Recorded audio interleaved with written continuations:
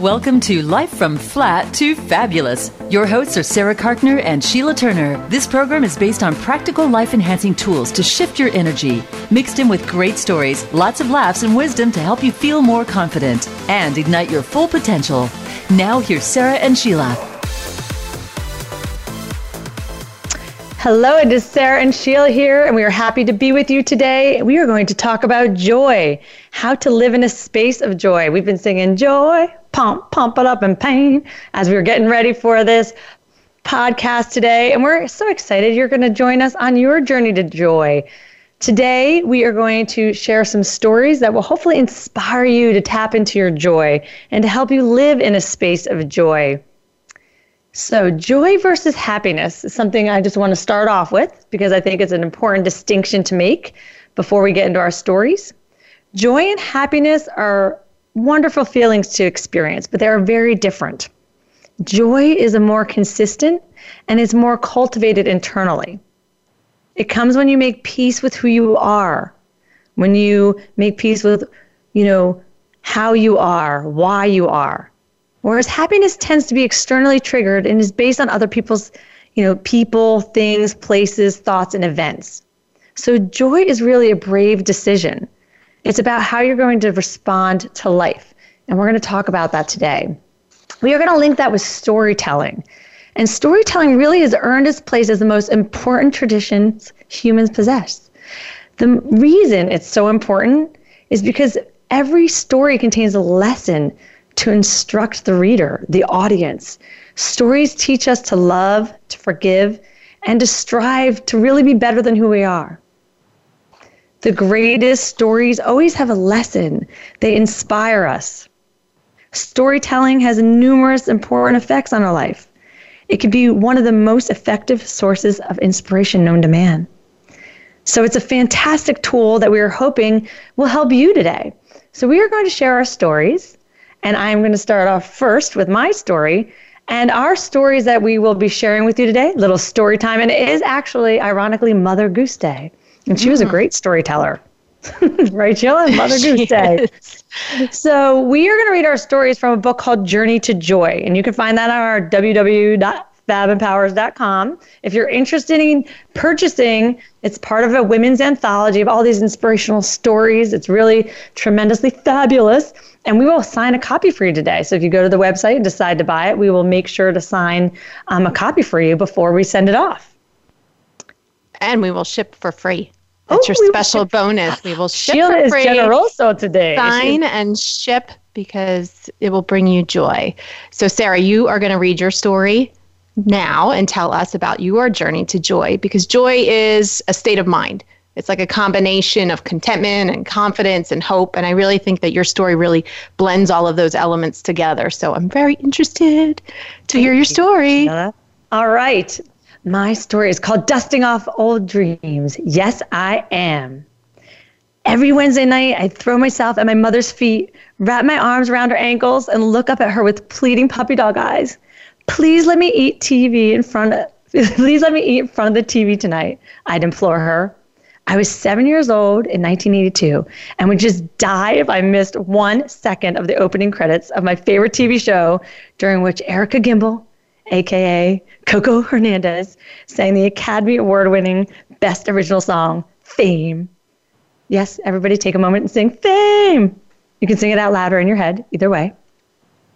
Based heavily on the Fiorello H. LaGuardia High School of Music and the Arts and the High School of Performing Arts in New York, I dreamed of being like one of the show's main characters, Coco, Leroy, Doris, and Bruno. I fantasized that one day I'd break out in song in the middle of the street, dance on cafeteria tables, and just as the lyrics suggested, light up the sky like a flame. Luckily, I didn't have to die those Wednesday nights from 1982 to 1987 when the program aired, as my merciful mother exempted me from her cardinal rule of eating family dinner together. She also signed me up for dance classes. After, a few years of dance classes, the owner of the studio announced that we were invited to a dance convention in New York City. I pirouetted with excitement. I was going to the city in which the school that inspired me to dance was located. To top it off, my teacher announced that my dance mate, Melissa, and I would be put into the advanced group at the convention. I puffed a little bit at the idea. I must be pretty good if I'm going to be in the advanced group, I thought to myself. On the edge of my seat during the 2-hour car ride to the Big Apple, I bubbled over with anticipation. We pulled up to the New York Sheraton Hotel, and it seemed like 100 lights illuminated the entranceway. Dance signs adorned the window, people bustled in and out of the revolving doors, and music greeted us as we entered the hotel. We hurried to the first class of the day. My heartbeat was quick. My stomach was fluttering. Just before we reached our destination, one of the chaperones turned to Melissa and I and whispered, "Girls, I just want to let you know this first class is also an audition for a dance caravan that picks out children to perform across the country." Immediately, I imagined what it would be like to dance on various stages across the country. If I made the troupe, my flame would certainly light up the sky. Melissa grabbed my hand and snapped me out of my daydream. We looked at each other in the eye, and as 10-year-old girls do, screamed at a pitch akin to the mermaid screech in the classic 80s movie Splash. We regained our composure, took a deep breath, and opened the door to all the possibilities that lay ahead. There must have been more than 200 dancers moving simultaneously to the music that blared from enormous speakers above. Everyone moved around me, but I froze. I had no idea where to go or what to do. Totally overwhelmed and with no one giving us directions, Melissa and I scurried up to the front of the room and attempted to join in. The instructors on the platform illustrated a series of dance steps, and we were expected to, immediately pick up the moves and follow them. I had never done this before. At our studio back home, we were shown the move slowly, in fact, 2 or 3 times. Here in New York, I simply couldn't keep up. Flabbergasted, Melissa and I looked at each other. She couldn't keep up either. We retreated to the side of the room, removing ourselves from the crowd. I sunk down to the ground with my back against the wall and watched the other dancers move effortlessly across the floor. Totally unprepared, I felt completely defeated. New York may be the dreams where cities are made, the city where dreams are made, but at the moment, my dream was crushed. Back home, I was a big fish in a little pond. In New York, I didn't even feel like plankton. Everything after that experience seemed to reinforce my belief that I couldn't pursue dance professionally. When I accompanied my father on a business trip to Yale University and we entered the Gothic-style science building, he escorted me to the side wall that displayed a large black and white map of the campus. A physicist who worked with medical technologies, he pointed to the medical building and said, "When you're older, you're going to go here." "No," I replied, "I'm going here." And I pointed to the dance building. "Oh, no," he retorted. "You have scientific aptitude, Sarah. You should go here." A total daddy's little girl, I folded and said, "Sure, Dad." I didn't want to disappoint him. He probably doesn't think I could be a dancer anyway, my preteen angst told me as I walked away slowly. Back at home, I relayed to my mother the verbal exchange that I had had. "Sarah, aren't dancers tall and thin?" she responded. Coming from an Italian family whose motto is food is love, and whose women are on average 5 feet 2 inches tall, my mother's words served to totally extinguish any ember of hope left in my dream to light up the sky like a flame. By high school, dancing became a hobby and not a career pursuit. I put my childish dreams of going to high school performing arts on the shelf, along with my fame records, and left them to collect dust. I embraced my scientific aptitude and headed off to college. Still, I had the need to move. To fulfill this and to earn some extra cash, I began teaching group exercise classes. Over the next decade, I leapt from one fitness trend to the next, but always I missed dancing. When a new fitness and health club opened in the area, I approached the aerobics director to ask if I could teach a few dance-based fitness classes. After an audition that went much better than the one in New York, I was hired. Excited to combine my love of dance and fitness, I dove in with enthusiasm. Though a bit rusty, developing choreography ignited an internal excitement I hadn't felt in years. I began to reclaim a lost quality of myself that I had denied for far too long. While teaching my first dance fitness class, I looked out at the participants and watched as smiles lit up their faces. The energy in the room had me flying high. "Are you a dancer?" asked one member who approached me afterward. "You must be a dancer to move like that." The poor woman had no idea what a loaded question this was. I truly didn't know how to respond. "Well, sort of," I replied. A year later, the aerobics director asked to speak with me. This was out of character, and since she never asked to speak with me before, I felt like a schoolgirl called to the principal's office. Maybe she caught me not wearing my fitness team shirt. With much trepidation, I opened her tiny office door. I sat on her bench and smiled nervously and said, "What can I do for you?" "Sarah, I'd like to start a new dance fitness program, and I can't do it without you. You're a great dancer," she smiled. "You have the moves, and you know how to put them together." I relaxed, and thankful I wasn't getting reprimanded for my attire, I let out a sigh of relief. "To keep up with the hottest fitness trends, I'd like you to teach a dance fitness class with a sexier edge," she continued. "You're an all-American girl, you have real boobs, and are very approachable." I almost fell off the bench laughing. I'd never thought of myself that way. "That's hysterical," I replied, "but of course I'll do it." I may have walked away from my passion once, but that didn't mean it was gone forever. Now it looked like it had come back around to give me a second chance. From that moment on, I decided to let go of the limiting beliefs I created around the idea of what constitutes a real dancer. I don't need anyone's approval to dance, I thought. I don't need to be tall and thin. I just need to dance for me. I vowed to no longer minimize what I could accomplish or the goals I could attain, and realized that if others could light up the sky like a flame, there's no reason why I couldn't do it too. So I dusted off my dream to live forever and learn how to fly high, and recognized that my path there was just simply a different one. Now I say, if you have a song inside your soul, sing it. If you have a story to tell, begin it. If you have an image inside your head, then you need to paint it. It's never too late to reconnect with your passion. Since then, I've dusted off my old Fame records, and as I listen to them, my eyes well up with tears. It takes courage to be who you really are, and I guess I just needed to grow into myself.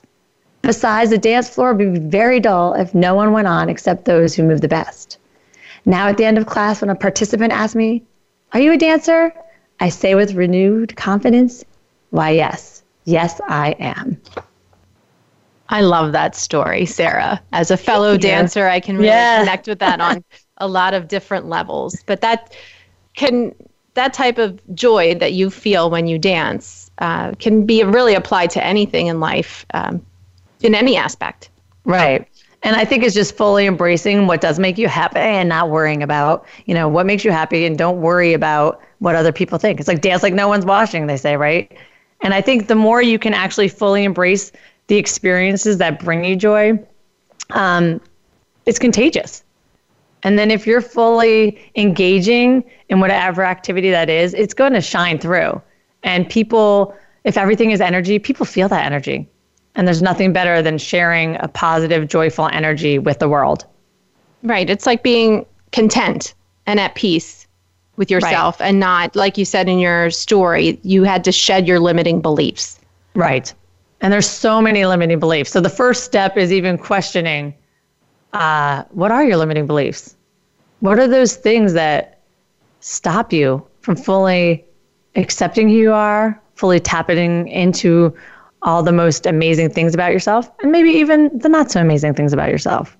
Right. What is, or even maybe it's not a limiting belief. Do you even think about your beliefs? And that's another thing I would suggest with the audience. What do you believe? Do you think about those things? Do you think about where your beliefs come from? Or do you just go along because that's what you've always done? And I think that is a huge thing to identify. And if you want to do any kind of personal growth, it is, wait, why do I believe what I believe? Where did that one come from? And then I believe it. Is it limiting me? Is it stopping me from doing something I want to do? Is there a different belief I could maybe contemplate, maybe adopt, that would help to get me where I really want to go in life? And it is important to tap in and be conscious of those little things that are nagging you, like your love of dance. Right. It was bothering you that you were not dancing. That was playing over and over in your head. And a lot of times we tend to ignore those things that we really, really, really want to do because of life circumstances, the things that really bring us joy. I mean, you stepped out of your comfort zone, you started teaching a class, and it worked for you, and it brought that joy back into your life, which is amazing. But a lot of people don't do that. I know we all have got a list of things. We could, fill a notebook full of things that we want to do or things that bring us joy. How do we go about tapping into that and really pursuing it and putting away the limiting beliefs and the fears and stepping out and achieving that?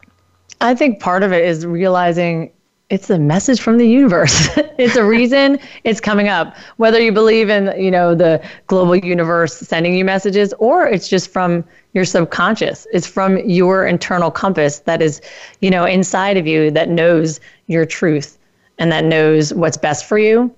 And really saying to yourself, I need to pay attention to this. And so you pay attention to it, and then you give it the time that it needs. You think about it, and you say to yourself, okay, what fears are bubbling up? So for me, at first it was this limiting belief that I had to be fit in a certain, tall and thin. And, but there's so many other ways to dance and so many different kinds of dance that had I just opened my mind to that and not been rigid in my thinking. So how can you open your mind to the things that you love and think outside the box? And just give it the time and the attention it needs to explore all the different possibilities. Because I do think what happens is when fear comes up or when insecurity comes up, we start to shrink down and our focus becomes laser. And we need to take a broader view. And if it's too hard for you to do alone, then you ask people. You put that question out there, even if it's not in relation to yourself. But hey, brainstorm with me about this idea, or Google and see what other people do. And I think that really provides a broader view. And then when you can see a broader view, you see more possibilities. Yeah, and a major misconception is the thought of joy having to be present every day in your life and that nothing ever goes wrong. But you can have joy in your heart because it's more of an internal feeling and sense of peace, even during the bad days. And we're going to talk a lot about that coming up, how you can still find joy in your everyday and you can find joy in some of the worst moments of your life. Absolutely. Absolutely agree with that. And it is learning how to shift and allow that joy in, because people do block the joy out.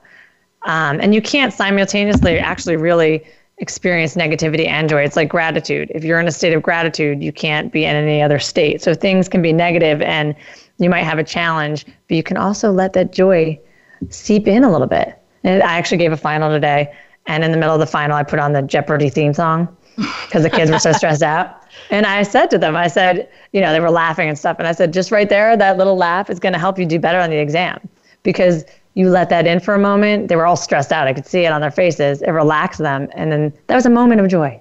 That was a Jeopardy moment of joy. And then they went back to the exam. Sure. But it shifted everything. And that was a very stressful experience for them. And it shifted. It brought them joy.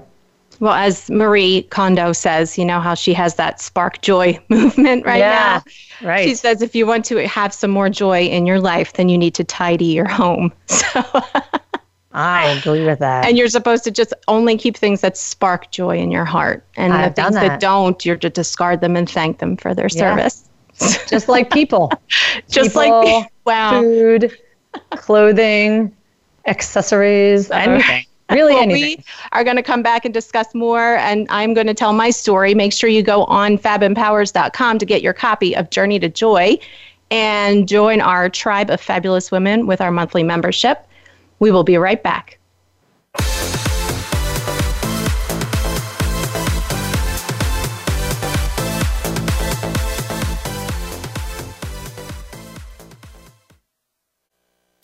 We don't follow, we lead. Join us, the Voice America Influencers Channel. Tune in to the Tony D'Urso Show with key influencers for entertaining and thought-provoking weekly discussions with some of the top stars in their fields. From business, sports, and science to entertainment, music, and literature, Tony's guests share their success and give their wisdom. If you're looking to manifest your vision and see how others have done so, be sure to listen to the Tony D'Urso Show every Friday at 2 p.m. Pacific Time, 5 p.m. Eastern Time on the Voice America Influencers Channel. Do you feel you have a bigger life's purpose than you're currently living? Of course you do. Activate your passion as you tune in to Sovereign Self with host Zofia Renea Morales. Become the conscious creator of your own life. Connect with your most powerful and purposeful self in order to make big things happen for you now. Zofia and her guests are doing this every day and are sharing how you can step into this power too. Listen to Sovereign Self every Monday at 4 p.m. Pacific Time, 7 p.m. Eastern on the Voice America Influencers channel.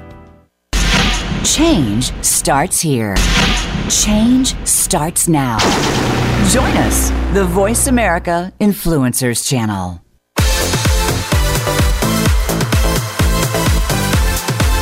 You are listening to Life from Flat to Fabulous with your hosts Sheila and Sarah. Got a question or comment about the show? We are right here by email at info@fab-women.com. That's info@fab-women.com. Now back to Life from Flat to Fabulous. Hello, Sarah and Sheila here, and we're excited to be with you. Talking about our journey to joy. We are sharing our stories, inspiring stories about women who follow their hearts to live in a space of joy. So I just read my story. It's been story time here at Fab Empowers, and talked a little bit about how I had to dust off an old dream to tap into joy. And I had to work through some limiting beliefs in order to reconnect with the passion I had and bring that back in my life. And ever since I've done so, I haven't let go of it. And I've done all sorts of different things with that tapping into the joy. And for me, it was the joy of dance. And it's been fabulous. And my partner here, Sheila, is going to share with you a different vantage point about joy, being imperfectly perfect. She's going to share her story with us, and then we are going to discuss how she has been able to bring joy into her life, the brave decision about how she's going to respond to her life in a joyful way. Sheila, I can't wait to hear it. Take it away. All right, so my chapter is called, as Sarah said, Imperfectly Perfect, and I'm going to read it to you now. I don't do daily affirmations. I do get super stressed out sometimes. I forget my kids' orthodontist appointments. I can't remember what I had for lunch, and I've crowned myself Mother of the Year for all the wrong reasons more times than I can count. I'd like to tell you that my life has been filled with joy beyond measure, but it hasn't.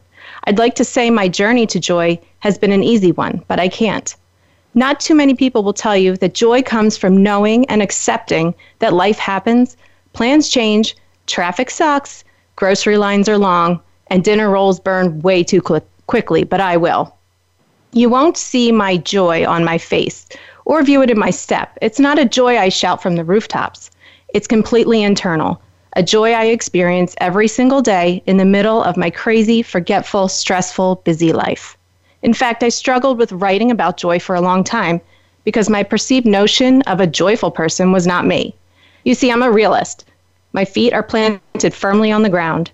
It wasn't until I realized that my journey to joy consists of not arriving at a complete peace, but of continuing to do what I do while appreciating the blessings in each and every day.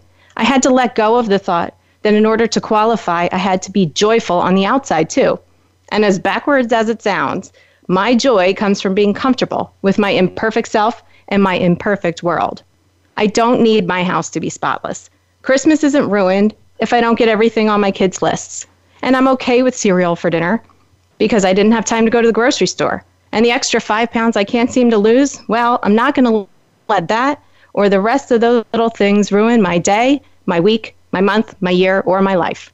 I like the fact that I don't let the little things consume me. I see so many women who want everything perfect all the time. Such intense stress and pressure creates a world focused too much on things and not enough on meanings. The pursuit of perfection or emphasis on a final outcome can blind one to the memories and meaningful moments that happen continuously. I am thankful every single day that I have the ability to appreciate the process rather than insist on a perfect outcome. I learned that lesson the hard way when I was 22 years old, married just 7 weeks, and my husband at the time was diagnosed with brain cancer. Needless to say, the typical newlywed quarrels about leaving the toilet seat up or the cap off the toothpaste tube suddenly became incredibly insignificant. I knew those things weren't worth fighting over. What I didn't know was that gaining that perspective marked the beginning of my journey. The imperfections. Kyle and Eve, my children, lost their dad to cancer when they were just 10 and 6 years old, respectively. Before that, they watched him endure seizures, MRIs, surgeries, radiation, and chemotherapy, and never had the chance to live in a safe, stable world. As their mother, I dreaded the day I'd have to tell them it was time to say goodbye. What I failed to see then was that their journey started the day they were born into this imperfect world. Just like me, They lived their lives every day, knowing that leaving the cap off the toothpaste or getting stuck in traffic and arriving 10 minutes late for a party wasn't going to ruin their day, week, month, year, or even their lives. The imperfection of their childhood led them to become the most compassionate, thoughtful, appreciative, and thankful children I know. They look at this world differently because they know life isn't to be taken for granted. They have this sense, this perspective far beyond their years that could have destroyed them, but taught them instead to appreciate the journey along the way and not to focus on a perfect outcome. I honestly didn't know if I'd ever see them smile again after their dad's passing. It's been more than 3 years now, and their joy is stronger than ever. To see them, hear them laugh, or even tell a corny joke gives me a joy I cannot begin to describe. To watch them love life again is my proudest accomplishment, because it could have gone a very different way. They often remember their dad through pictures and stories, but most importantly, they choose to celebrate their dad and his life by helping other kids who've lost loved ones as well. A few months after their father passed away, I sent Kyle and Eve to Camp Erin, a free bereavement camp for kids who've lost a loved one. Their grief counselor told me being around other kids who've suffered a loss like theirs could make an unbelievable difference in their lives. While I wasn't crazy about letting them out of my sight for an entire weekend, I trusted her, sent them, and am internally indebted to the foundation, staff, and volunteers who changed our lives forever. Since that weekend, Kyle and Eve have been asked on numerous occasions to write and speak about their journey and their commitment to living life to the fullest.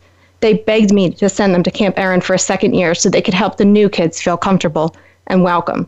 And they did just that. When I picked them up after the weekend, counselors overwhelmed me with story after story about how my children took the time to talk to, comfort, and show new campers that they were not alone in their grief. Our mission to spread the word and share our story went national in the fall of 2011. While on the set of Anderson Cooper's talk show about surviving grief, Anderson asked Kyle if he cries much. Without hesitation, Kyle replied, "I do cry a lot. But what I know is that it's okay to cry. Crying helps you. You are not weak, you are strong." Anderson, who lost his father when he was only 10 years old, told Kyle he was absolutely right. Crying is a sign of strength. Our message on the show that day resonated with so many viewers that the producer called me the next day to say he'd never seen so much positive feedback from any of their previous shows. The detour. After the death of my husband, I knew I'd be fine raising Kyle and Eve alone, and I was getting comfortable with the idea of being the quintessential single mom. I was settling into the new life when along came a major detour. I didn't see it coming. Oh, I was used to detours and changes and plans for sure, but not quite ready for one of this magnitude. Did I mention this detour has a name? Yes, his name is Jeff.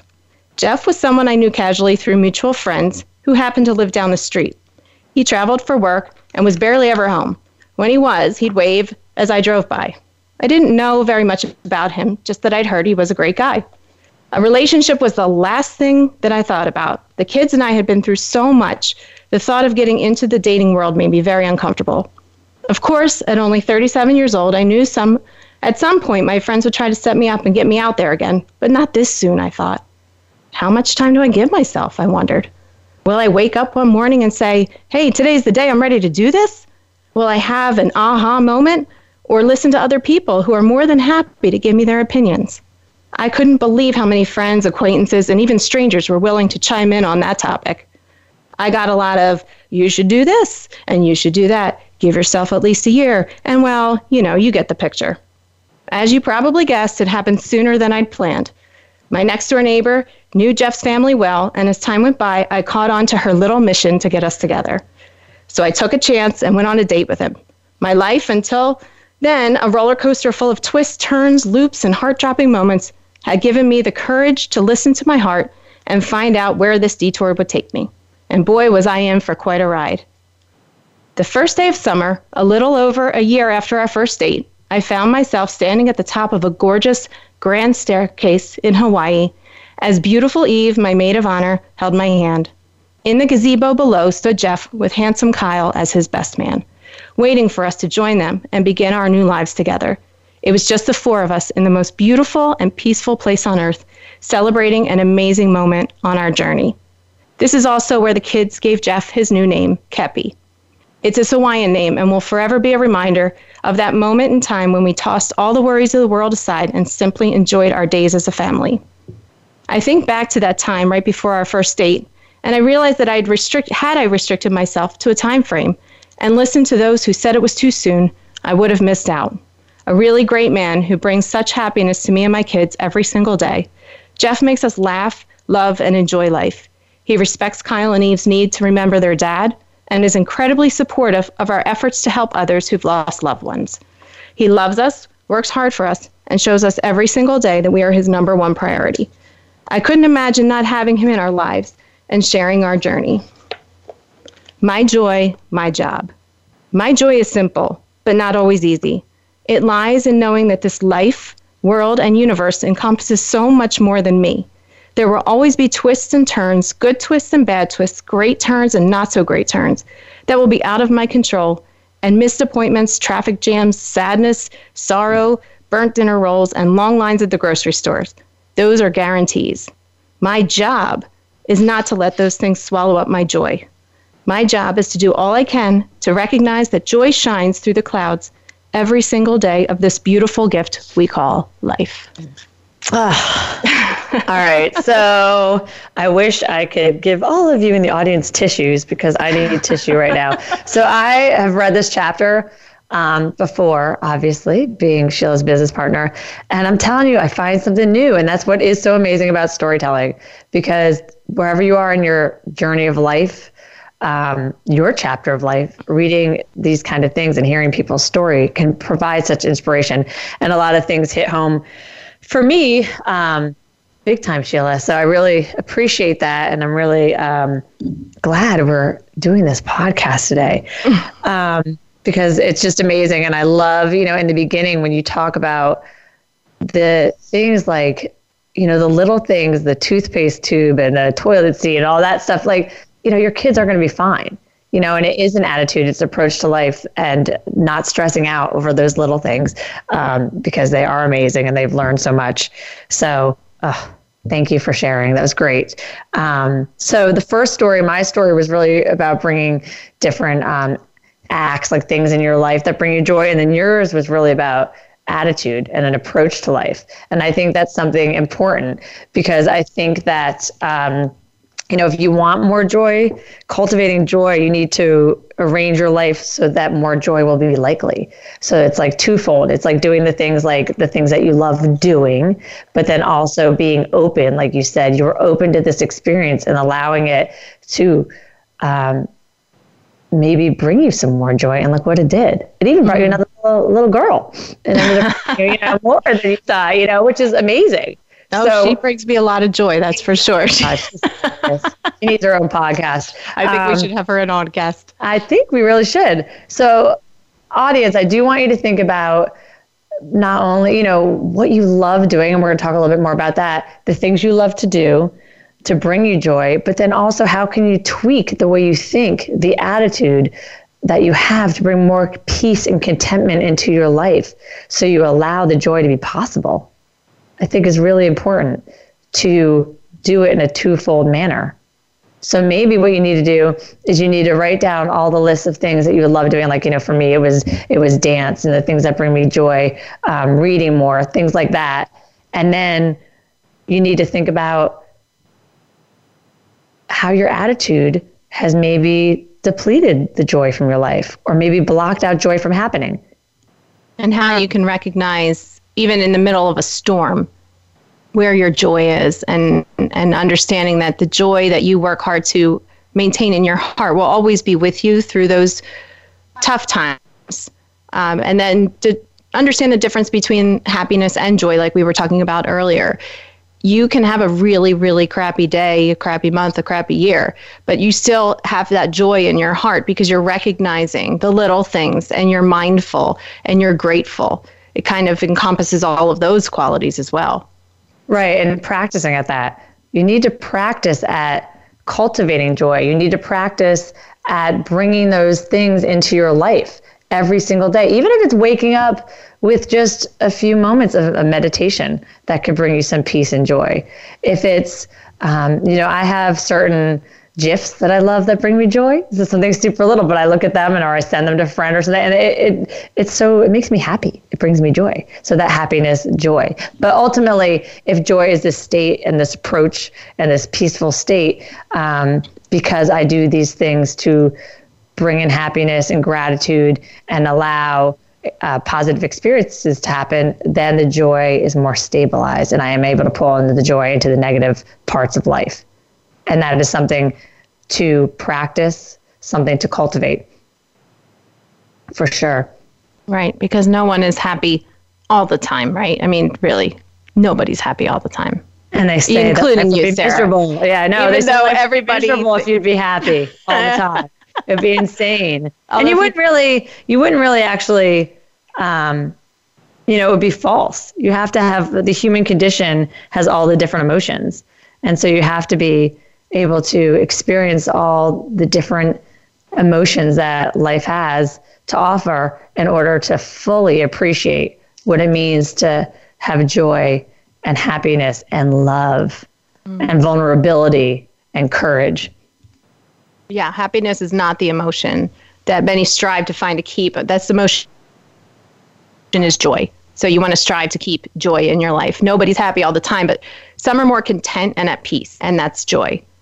So studies on what makes people happy reveal that it doesn't have much to do with goods or high achievement. Joy seems to be related to one outlook, like we were talking about, an outlook on life and the quality of relationships, along with having the ability to give and receive. Joy is so much more than happiness. And they also say that people who are, living joyful lives, they are successful. It's not the other way around. It's not that success brings happiness. It's that your happiness and your joy is going to lead you to success. So really, it is the most important thing is to focus on joy and the attitude of joy and how to create the joy. So you need to be aware of the things that make you smile, the things that, give you a little boost of energy, because I think we go through life too much, too quickly, and ignore those things. And so we ignore what's bringing you the joy, and we don't take time to marinate in those things. Even if it's little, take the time, like at a meal even. Do you take the time to enjoy a meal and just say, wow, this is delicious. I love it. Look at the company I'm with. Look at this fine wine I'm drinking. Or do you just eat it quickly? It's appreciating, it's marinating in that. Yeah.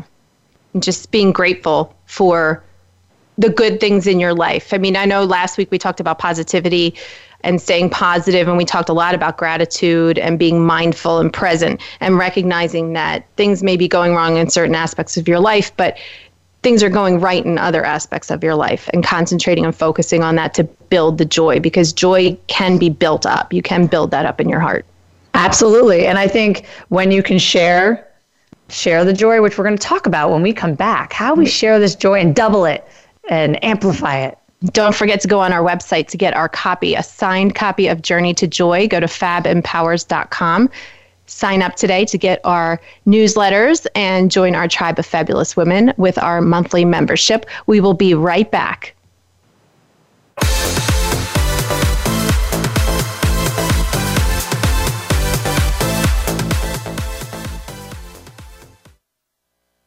This is the Voice America Influencers Channel. Be inspired. Are you ready for a show about possibilities?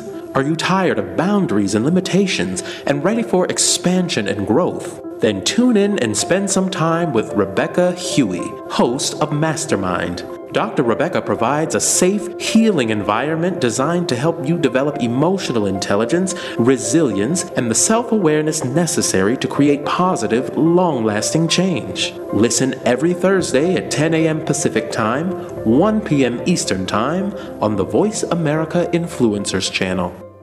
Want to improve your health, business, and life just by listening to a radio show? Well, we can at least move you in the right direction. Listen for Spotlight, the Allison H. Larson Show. Each week, Allison will speak with amazing guests and find out what's changed their lives and how they are changing the lives of others. From beauty to health to business and personal relationships, we're here to inspire you to live your life of passion. Listen every Tuesday at 10 a.m. Pacific Time, 1 p.m. Eastern on the Voice America Influencers Channel. We don't follow, we lead. Join us, the Voice America Influencers Channel.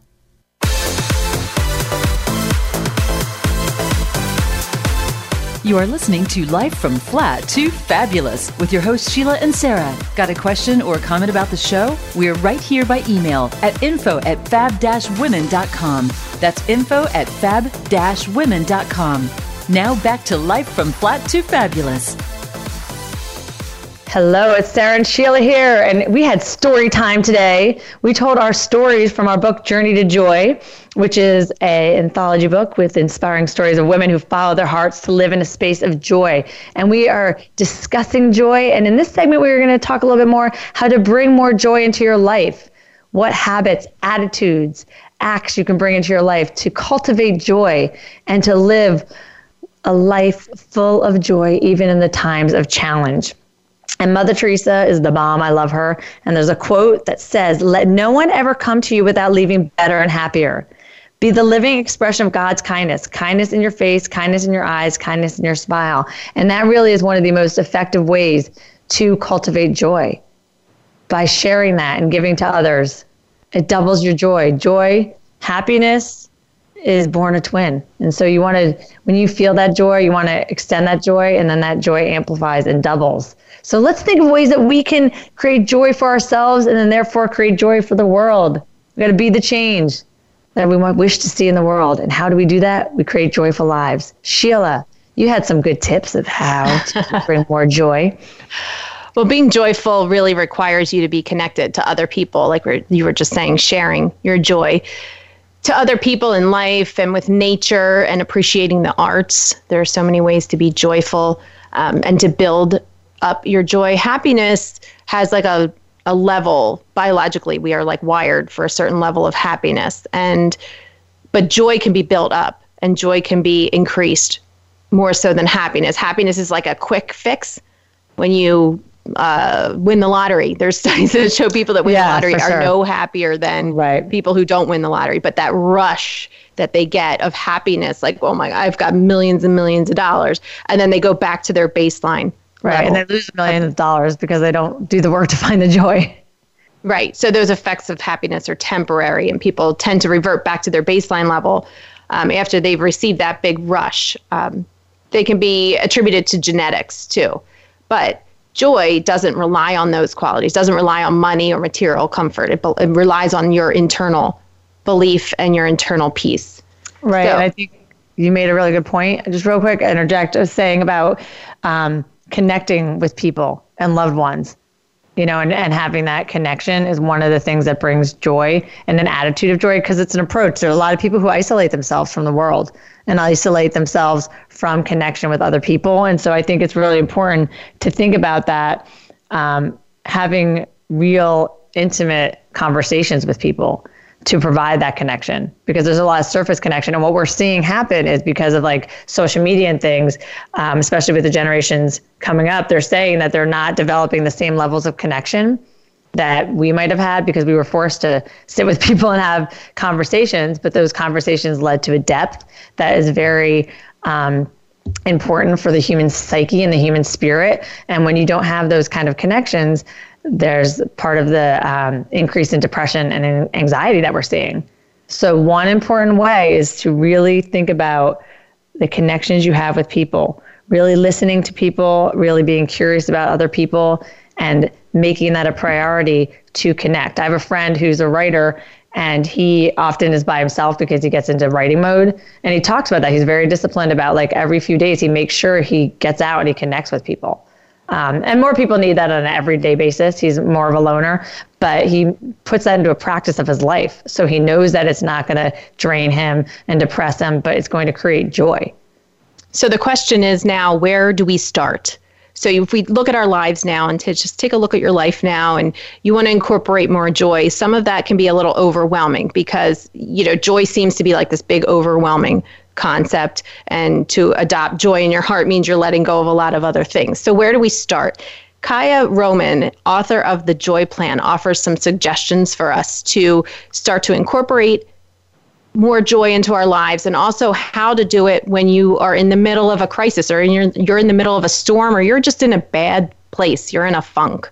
So we're going to go through these 6 ideas, 6 tips. So grab a pen and make sure you write these things down. But first thing she suggests is to understand your fear. You know, Sarah, you were talking about how you kind of lost your confidence with the dancing and you didn't feel like you were a good dancer and you had a fear of kind of going back into that world, you know, but that is something that was bringing you so much joy. You could have easily just let that go and continued on. But you have to understand your fear. It's a powerful force that activates, which creates a fight or flight or freeze in response to your brain. So when you're in that kind of mode, it's difficult to think clearly or to see things from a different perspective. That's why it's important to recognize when you are in fact paralyzed by fear so you can take steps to ease that grip that it has on you. It's a great first step.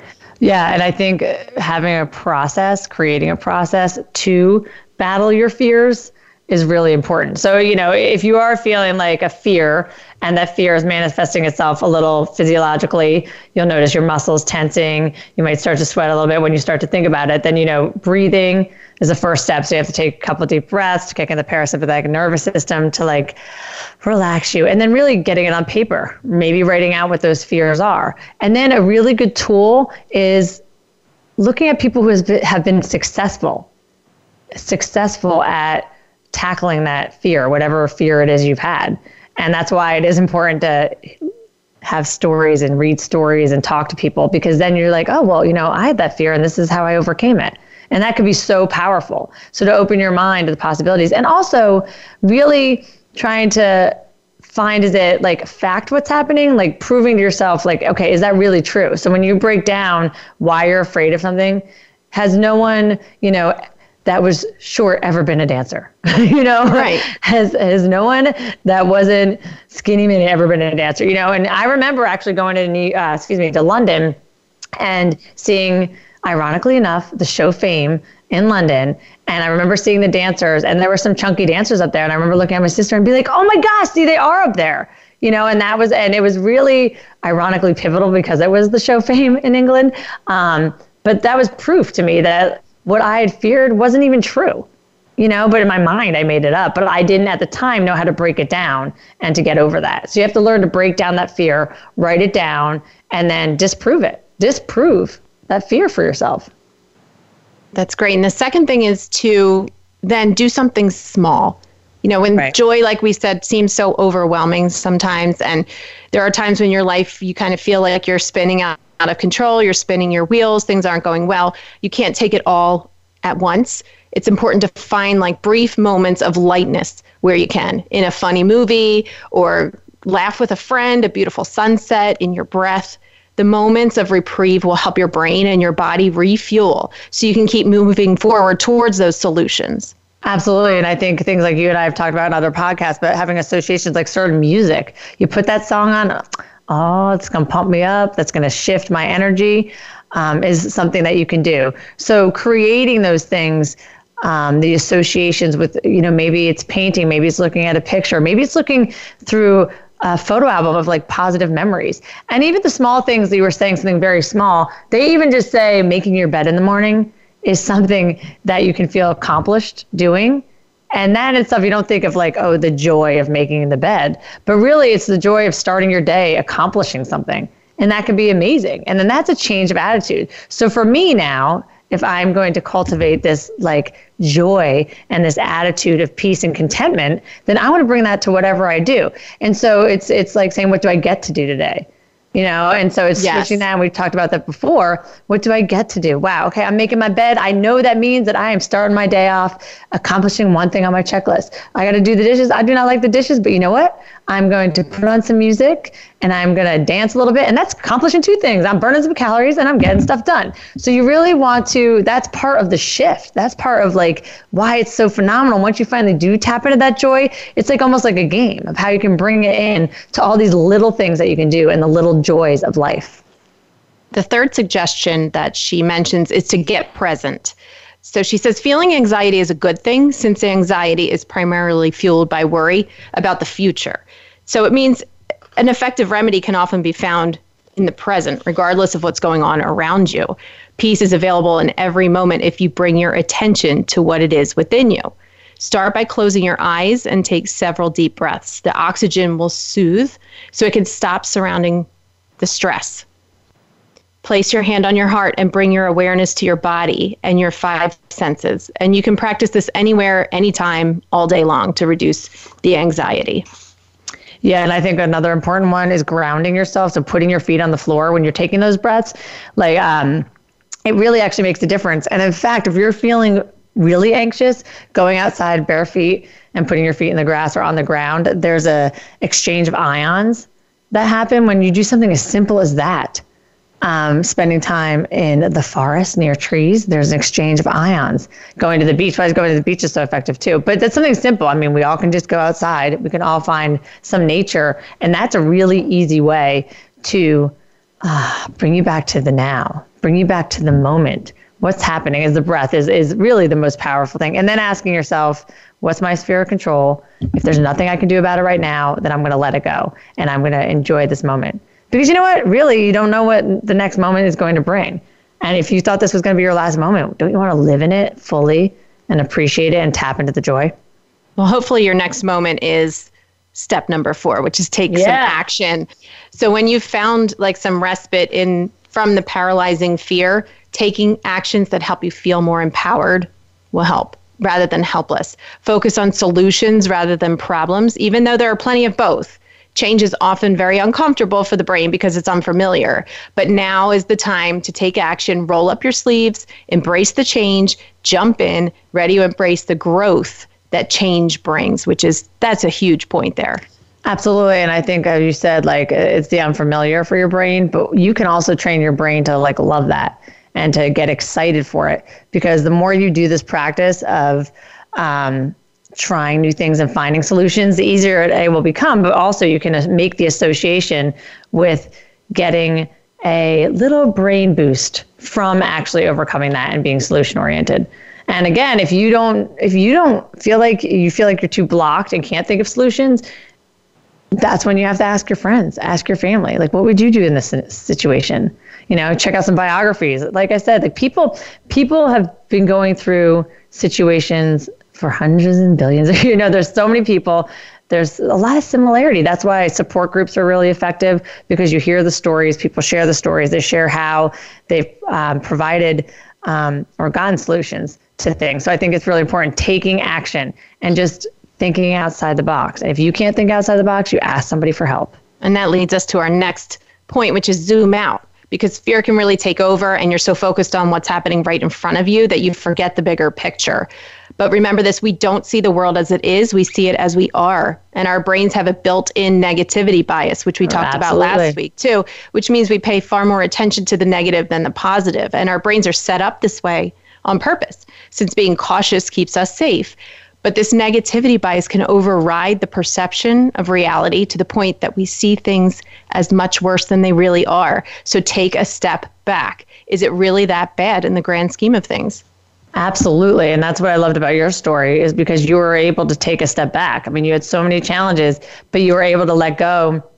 Have cereal for dinner. That's fine.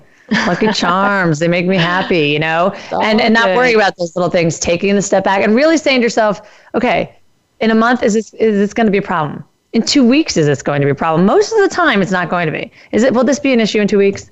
Probably not.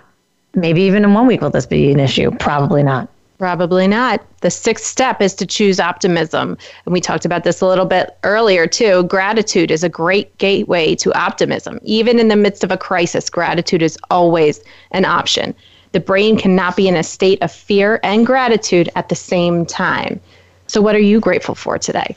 Make a list. Let us know what you're grateful for.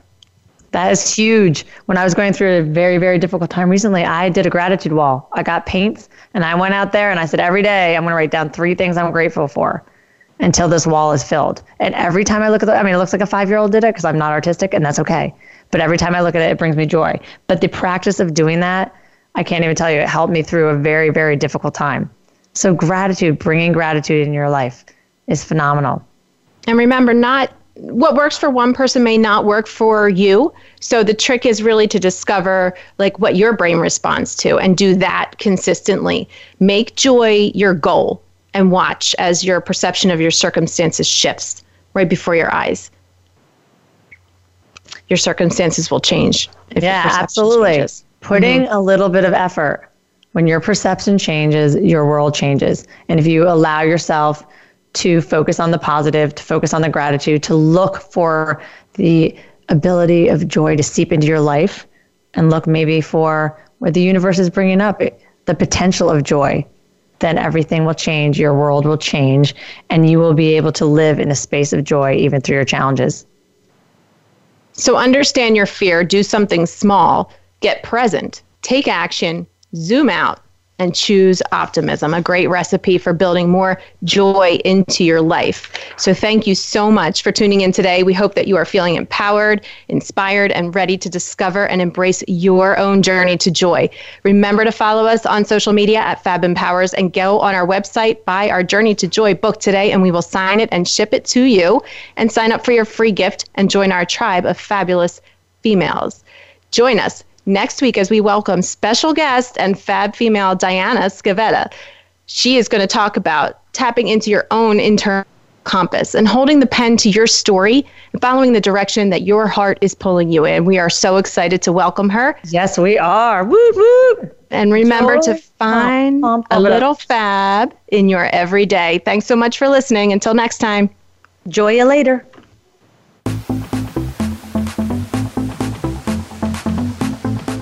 Thanks again for tuning into this week's episode of Life from Flat to Fabulous.